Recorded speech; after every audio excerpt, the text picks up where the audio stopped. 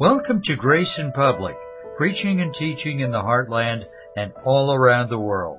Thank you for joining us. We really have a wonderful program tonight. The subject is identification and detachment. 2 Corinthians, 1 Corinthians deal with church problems. Every single church problem that can be is dealt with.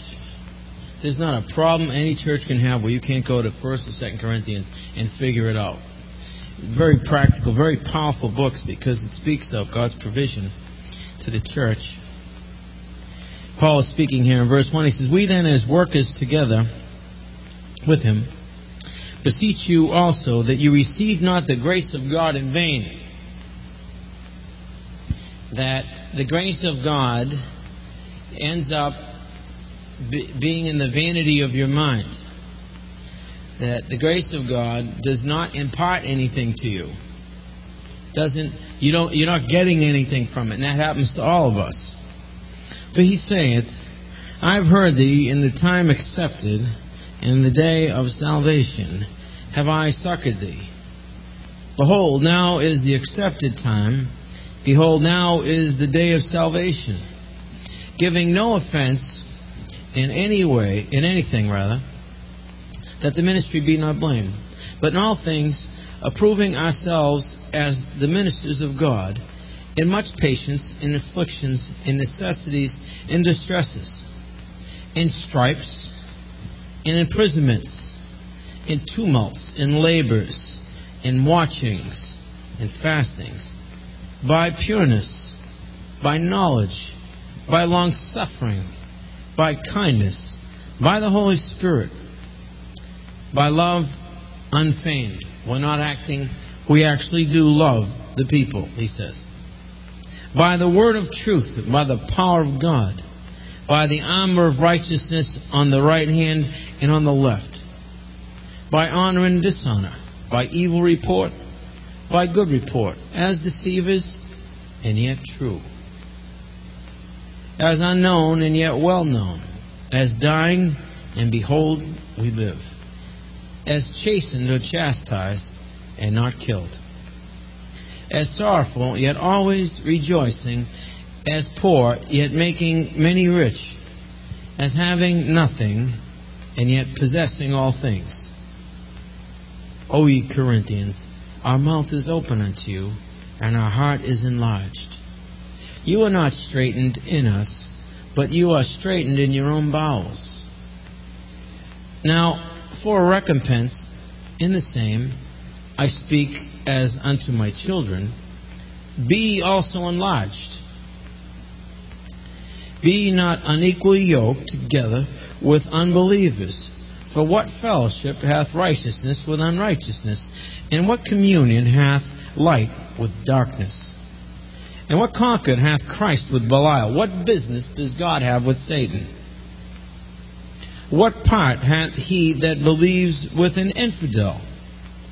And what agreement has the temple of God with idols?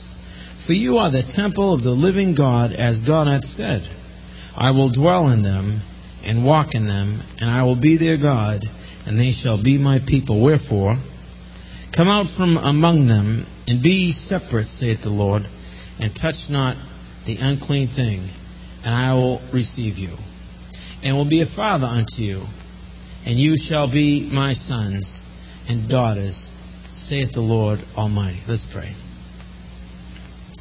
Father God, we thank you for this opportunity to draw near to a throne of grace. But before we even get there, the Spirit causes us to remember again that we have received mercy, and we pray that we wouldn't be passively nodding to that, but be excited that a door is open unto us, and we pray that we would have the wisdom and the courage, or the desperation to walk through. And we say these things in Jesus' name. Amen. He says, "You are not," in verse 12, "straitened in us, but you are straitened in your own bowels." Now, this passage points to the fact that Paul and his team had been working with the church in Corinth, and certain people were bent out of shape about Paul and his ministry. Now, the word straighten here is a very interesting word, and it's hard to get into English. It comes from two words. It comes from the word steno, which means narrow, and the word chorio, like Oreo, but chorio, like Oreo cookies. So it's stenochorio. And what it means is to be crushed into a narrow place, like stifled or crushed. He's saying here, you're not straightening us. We didn't crush you. We didn't push you in a narrow place. But you're straightened in your own emotions. That it is the way you think at what is going on in the church and in the Word of God and spiritually around you. You're so far removed from this work, this revelation, that you're upset by what God is doing through us as your team. Now, oftentimes something will happen, and before I realize that God is moving, I'm upset with what's happening around me. I don't realize something eternal is happening. And God is trying to teach me something by what's happening around me. And I'm not getting it because I don't like what's going down. I don't like what's happening. So I get straightened. I feel like I'm trapped in my situation. Because I can't change it in the immediate sense, I'm reacting to it rather than actually getting what God is teaching me. He's giving me light so I can see what's going on around me. Now, I wanted to turn to Romans chapter 6. And I want to look at a passage that we've looked at before. Romans chapter 6. You've read it with me before, and we're going to look at it again. It says in verse 16, "Know ye not that to whom you yield yourselves servants to obey, his servants you are to whom you obey, whether of sin unto death or of obedience unto righteousness." Now, we talked about this last night in Boston, although this is a totally different message with a different theme. I want you to think about this. Whenever you or I look at anything, we experience one of two things. This is psychology. We experience identification or detachment. If some of you ladies went into Bill Cannon's electrical chart, and he took out some tool that he uses, and you look at it, you have no clue what the heck it is. You experience detachment. It's just to you a piece of junk. And if you're at a yard sale and you saw it for 10 cents, and it's actually a $200 tool, a guy who knew what the tool was would say, "You didn't get that? That was only 10 cents. You said, "Well, I didn't know what it was." You're detached from that thing. You don't experience identification. Where if a tradesman looked at the same tool, he experiences identification with that tool and assesses to it a particular value. It's like when a guy looks in a jewelry box. A guy doesn't even know. Most jewelry is actually junk that you wear with stuff casually, but there is in any jewelry box real jewelry. A guy's identification that, oh, that's jewelry. It's very general and it's a-specific. He doesn't really know the values of the stuff in it. He can't tell it apart. Where most women can pick up costume jewelry and realize this is real or it's not real. If it's costume, it's not real. She can identify it, and she can also be specific about its real value. Now, if we don't know what something is, we experience detachment. Either identification or attachment. When you're a teenager and you fall in love, the value you put on that person is so incredibly high. You see that person, and you could walk in front of a speeding car. You are assessing such great value to this person. You have an identification that's positive, and it is very great. It's equally true. You can see someone who you can identify with, and your identification with them is very negative. Or you look at something and you are totally detached from that thing. And this is an important skill that the brain has. If you go treasure hunting, if you are walking through a dark building trying to find the exit door. If you are a soldier in Iraq, the difference between identification and detachment can mean death. Physical death. And so it's that important for the believer that the most important person that I identify with is Jesus Christ. You too. A married couple. A couple that's married. Something happens, and you as a person in a serious primary relationship have got to worry about your partner, how your identification with them means that you don't want any harm to come with them, or it ought to be that. And so it is with everything we see in this life, that as we go through life, we experience identification with things. I want to throw this into the mix. The Word of God determines what that identification should be. And the Word of God can also take things that we identify with and command us to live separate from that thing and experience detachment towards something that formerly was important to us.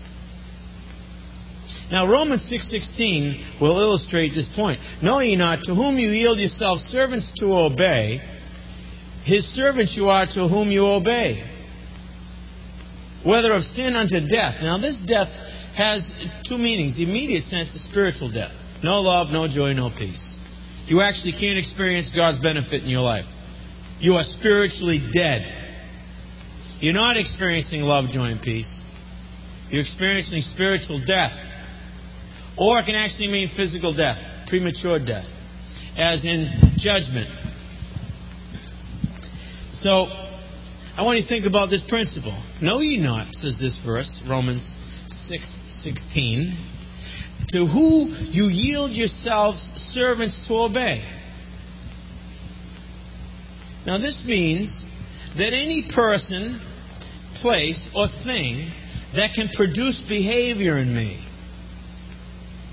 if it's something that God has brought into my life so I can identify with His righteousness, if I am a slave to that thing, I'm going to experience all of righteousness. I'm going to be pumped up. I'm living for something eternal. In your life currently, there's probably 2 or 3 or 4 or 5 things in your life that are eternal. If your identification with them is not eternal, but it's based on your own value system, or even worse, if you experience detachment from those things, guess what? The power of God isn't even in your life. Thank you for tuning in. If you can, don't forget to send a tax-deductible gift to us. Your generous donation made to our program promotes this broadcast and ones like it going out on the Internet and broadcast on local stations throughout the United States. So please prayerfully consider what you can give. Find out how to give your donation at www.graysonpublic.com. Great clip by Pastor Butch Vietor, preached in April of 2003. What a great subject. And biblical identification and detachment. Are very clearly taught in the Scriptures, though they're not put in those terms. We would say identification is when something is recognized and a value is attributed to that thing that connects with someone's personal life so that they can apply it to their own life. Detachment can be just non-recognition of something, not understanding something. It's kind of like reading a sentence and getting to a vocabulary word that you've never seen before and you don't know what it means. And until you know what it means, you're detached from that word. In a sense, detached from that portion of the sentence. Some say that your learning basically stops at that point until that word is defined. And then once that word is adequately defined, you have identification with it. Detachment can also mean that because of the value that's assigned to that thing, you realize that it no longer applies to your life, or it is disconnected in a certain way from your experience. And these are very important concepts to understand. They mold all of our society, teaches different identifications as acceptable and different detachments as acceptable. The scripture is given to us so that we know the freedom that comes with knowing what to identify with, how to identify with that person or thing or concept, and also what to be detached from. And already covered in that clip was part of Romans 6. Romans 6:16, know ye not to whom ye yield yourselves servants to obey, his servants ye are to whom ye obey, whether of sin unto death or of obedience unto righteousness. And this identification, so starting in Romans 6:3, this identification with they were baptized into Christ's death. And therefore, if that's true, we identify with his burial. That like as Christ was raised up from the dead, in Romans 6:4, the B part, by the glory of the Father, even so, we also should walk in newness of life. For if we have been planted together in the likeness of his death, we shall be also in the likeness of his resurrection, knowing this, that our old man is crucified with him, that the body of sin might be destroyed, and henceforth we should not serve sin. For he that is dead is freed from sin. And this is amazing. Means that our thinking, this clear identification with scriptural truth, that Christ accomplished something at the cross, that actually there was a plan from before the foundation of the world, and we would say the work is finished. It's a finished work. That is a broad thing about, it talks about time, it talks about God's role in human history. Really, a finished work understanding of what was accomplished at the cross and actually was God's plan all along for mankind about sin. Really, knowing that truth affects us, allows us to enter in to the benefit of that truth when we identify with it. When we are detached from it, although that has been accomplished, we do not identify with it in our minds, and therefore cannot apply it to our life. And so, it's amazing to understand our identification with Christ. This idea of identification and detachment in regards to his death, burial, and resurrection, but also in regards to all of our relationships with people, with the church, with Christ himself, with the Bible. What I identify with and what I am detached from will shape my life. In Philippians 3:7 and following it says, but what things were gained to me, I counted loss for Christ. Yea, doubtless, and I count all things loss, for the excellency of the knowledge of Jesus Christ my Lord, for whom I have suffered the loss of all things, and do count them but dung, that I may win Christ. The willingness to be detached from everything else, if only we can identify with Christ. This is a spiritual life that can form those kinds of, that is the mind of Christ, to be thinking that way. In verse 9, and be found in him, not having mine own righteousness, which is of the law, but that which is through the faith of Christ, the righteousness which is of God by faith, that I may know him and the power of his resurrection, and the fellowship of his sufferings, being made conformable unto his death, if by any means I may attain unto the resurrection of the dead. I want to live in resurrection life.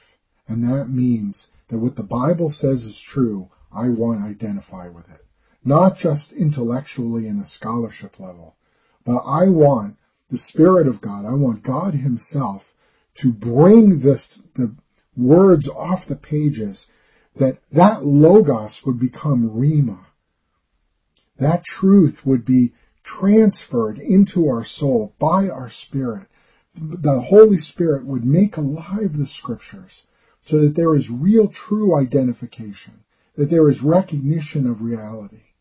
When that happens, the same resurrection life that raised Jesus from the dead indwells our mortal bodies, because we are on the same page as God. We are confessing what he is confessing. In Luke 14:27, and whosoever doth not bear his cross and come after me cannot be my disciple. If I do not identify with the cross of Christ, what it is, this is talking about identification with the cross that Christ is no longer hanging on. And it becomes our personal cross. His cross becomes our personal cross. We realize what he's accomplished and the righteousness that he's won for us. That is the beginning of discipleship. So likewise, it says in 33, whosoever he be of you that forsaketh not all that he hath cannot be my disciple. What will I be detached from? What will I will identify with the cross, but I will detach myself from other earthly attachments that would keep me from walking with God. We'd love to hear from you, so please go to our website and contact us. The web address is www.graceinpublic.com. What a great subject. This identification with truth.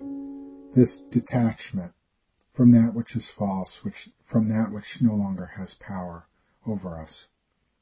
Christ identified fully in every way correctly. Christ was also detached from all the things that he should be detached from. And because of that, he won us a salvation, an eternal salvation. And if you have not received that salvation as your own, you can identify with his death, burial, and resurrection today. And Christ will come into your life and identify with you. You'll be detached from who you were, and you'll be identified as a member in particular in the kingdom of God. If you want that today, if you have not received Christ, pray a prayer with me. Father, come into my life. Transform me, Lord. Transform my thinking. Today I believe in what your Son has done. Today I believe. And I ask you to come in. Free me, Lord. Free me from my sin, my past, my guilt. Take me, put me into your kingdom. I'm asking and praying. In Jesus' name, amen.